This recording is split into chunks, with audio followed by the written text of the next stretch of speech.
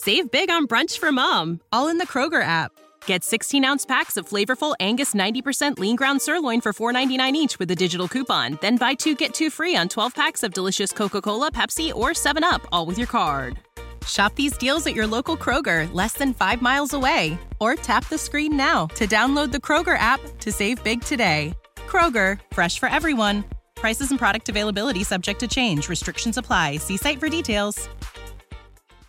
Hey all, welcome back to the Real Life Pharmacology Podcast. I am your host, Eric Christensen, pharmacist.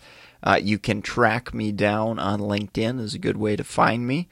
Also through the website reallifepharmacology.com. Hit the contact button and send me your thoughts on whatever it is you'd like me to hear about. So with that, today I'm going to cover pioglitazone, and the brand name on this medication is Actos. Used in the management of type 2 diabetes. That's really the only thing I've ever seen it used for in clinical practice from the classification TZDs. And really, pioglitazone is the only drug at this point left in this class. Rosiglitazone was basically pulled off the market due to risks of cardiac problems and things of that nature. So, with that, in the management of diabetes, lowering blood sugar, how does it do it? What is its mechanism of action? So mechanism of action, if you ever see this on your pharmacology exams, it's an agonist at PPAR gamma.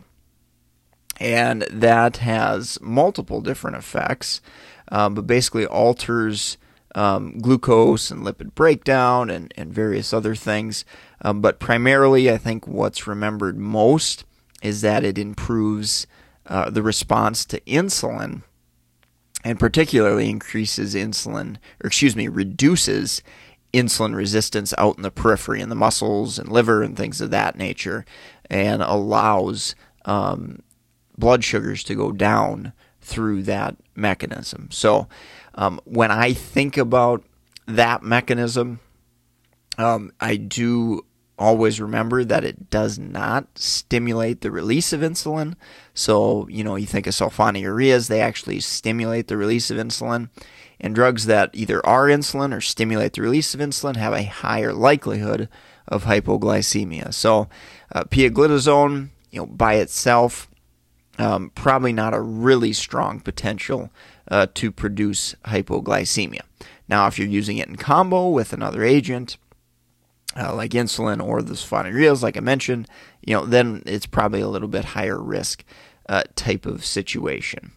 So kind of coupling in, let's pull in some of the side effects and the issues with pioglitazone, because it's really fallen out of favor. It's very seldom that I see it used anymore.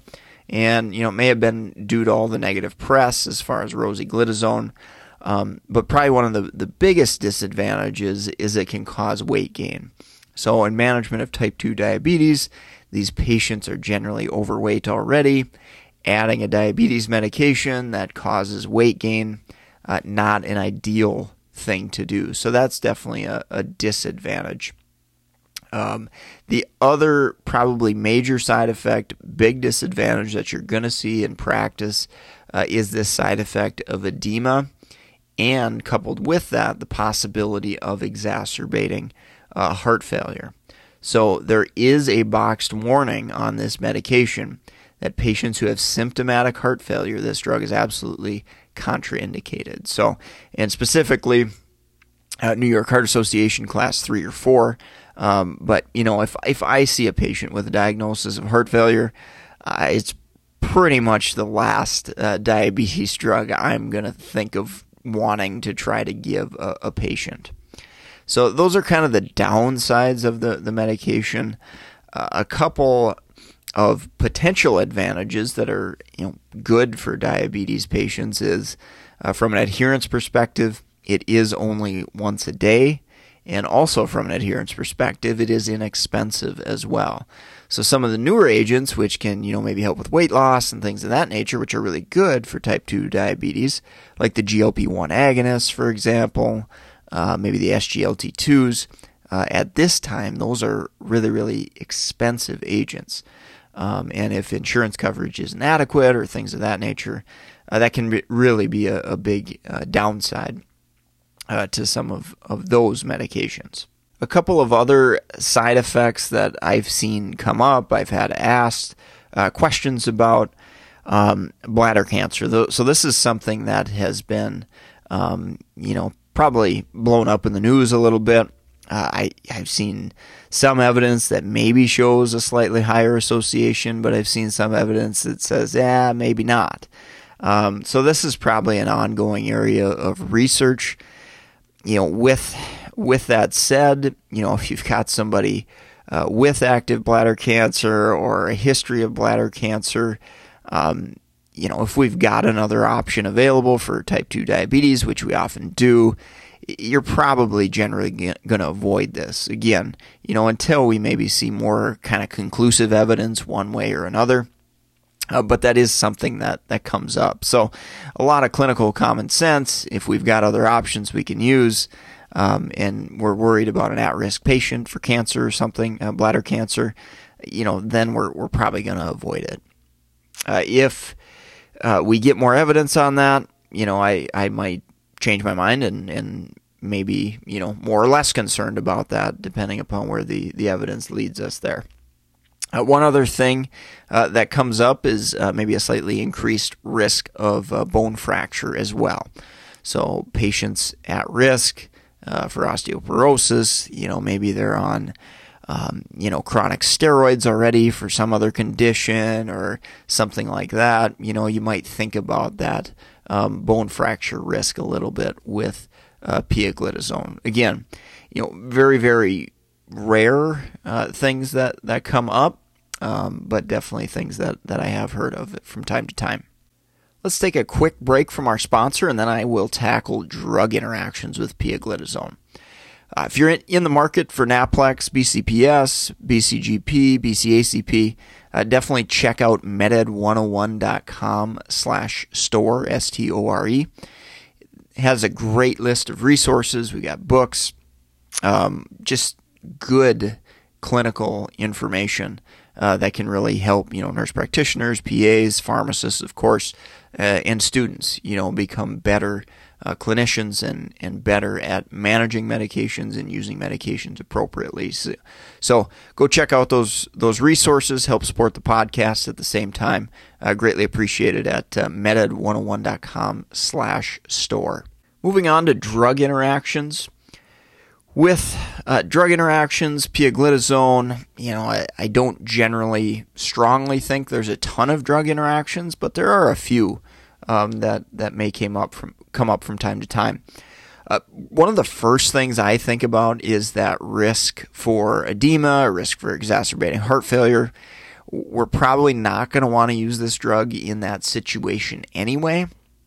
But I do think about drugs where, maybe we're on a low dose of pioglitazone and we add in maybe an NSAID, or patient starts taking pregabalin, or maybe they start taking amlodipine for hypertension. Again, these are drugs that can kind of have additive effects on the edema side of things. So something I definitely watch out for if I see a patient that maybe has had an increase in furosemide, or maybe they just started a loop diuretic for fluid retention. Something you need to think about as far as that prescribing cascade and the risk of polypharmacy. Some other drug interactions. So I mentioned, I kind of hinted at hypoglycemia risk if you've got a patient on insulin already, or you're adding insulin and they're on this drug. Same thing with sulfonylureas. That may increase that risk of hypoglycemia a little bit. You may have to watch them a little bit closer as you're initiating, changing those type of agents. A few others, trimethoprim, combination in sulfamethoxazole, trimethoprim, or Bactrim, does inhibit 2C8. And that is the enzyme that is at least partially responsible for breaking down pioglitazone. So you may see increased concentrations of pioglitazone, maybe at more risk for some of those side effects. Gemfibrozole is another example that has some inhibitory effect at 2C8. So that's another one that I kind of think of. Again, the likelihood that somebody's on pioglitazone and gemfibrozole probably isn't very high because the drugs aren't used incredibly often, but it is something to think about. Clopidogrel is another one, brand name Plavix there, that can potentially increase those pioglitazone concentrations as well. So that kind of wraps up, I think, important drug interactions. As always, with drug interactions, I highlight a few that I think are notable.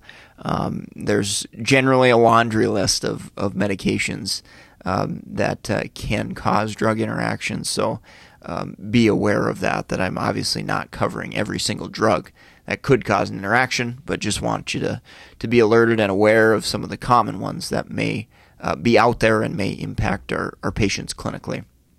With that, go check out the website, reallifepharmacology.com. Snag your free top 200 study guides, a 31-page PDF, where I highlight really, really important testable things. So obviously a great resource for anybody, taking any sort of board certification exam where, pharmacology, pharmacotherapy is covered. So go subscribe, get that absolutely for free, simply for following the blog there. Support sponsor, meded101.com/store. We've also got a couple of free Audible books there if you've never been an Audible member. So you can get your free book, your first book, absolutely free. So a really cool deal just to try out Audible. And you can get 6-8 hours of Audible clinical content that you really can't find many other places. And then if you loving the podcast where you're listening, those ratings and reviews definitely appreciated. Thank you to all of those who are still listening to the podcast and have already done that. I'm incredibly appreciative of helping to grow our audience. And of course, share us with a friend as well. Colleagues, professors, classmates, all those folks that need to know pharmacology and like the clinical side of things there as well. I'm going to sign off for today. Thanks so much for listening. And you can track me down on LinkedIn or at the website, reallifepharmacology.com. Have a good rest of your day.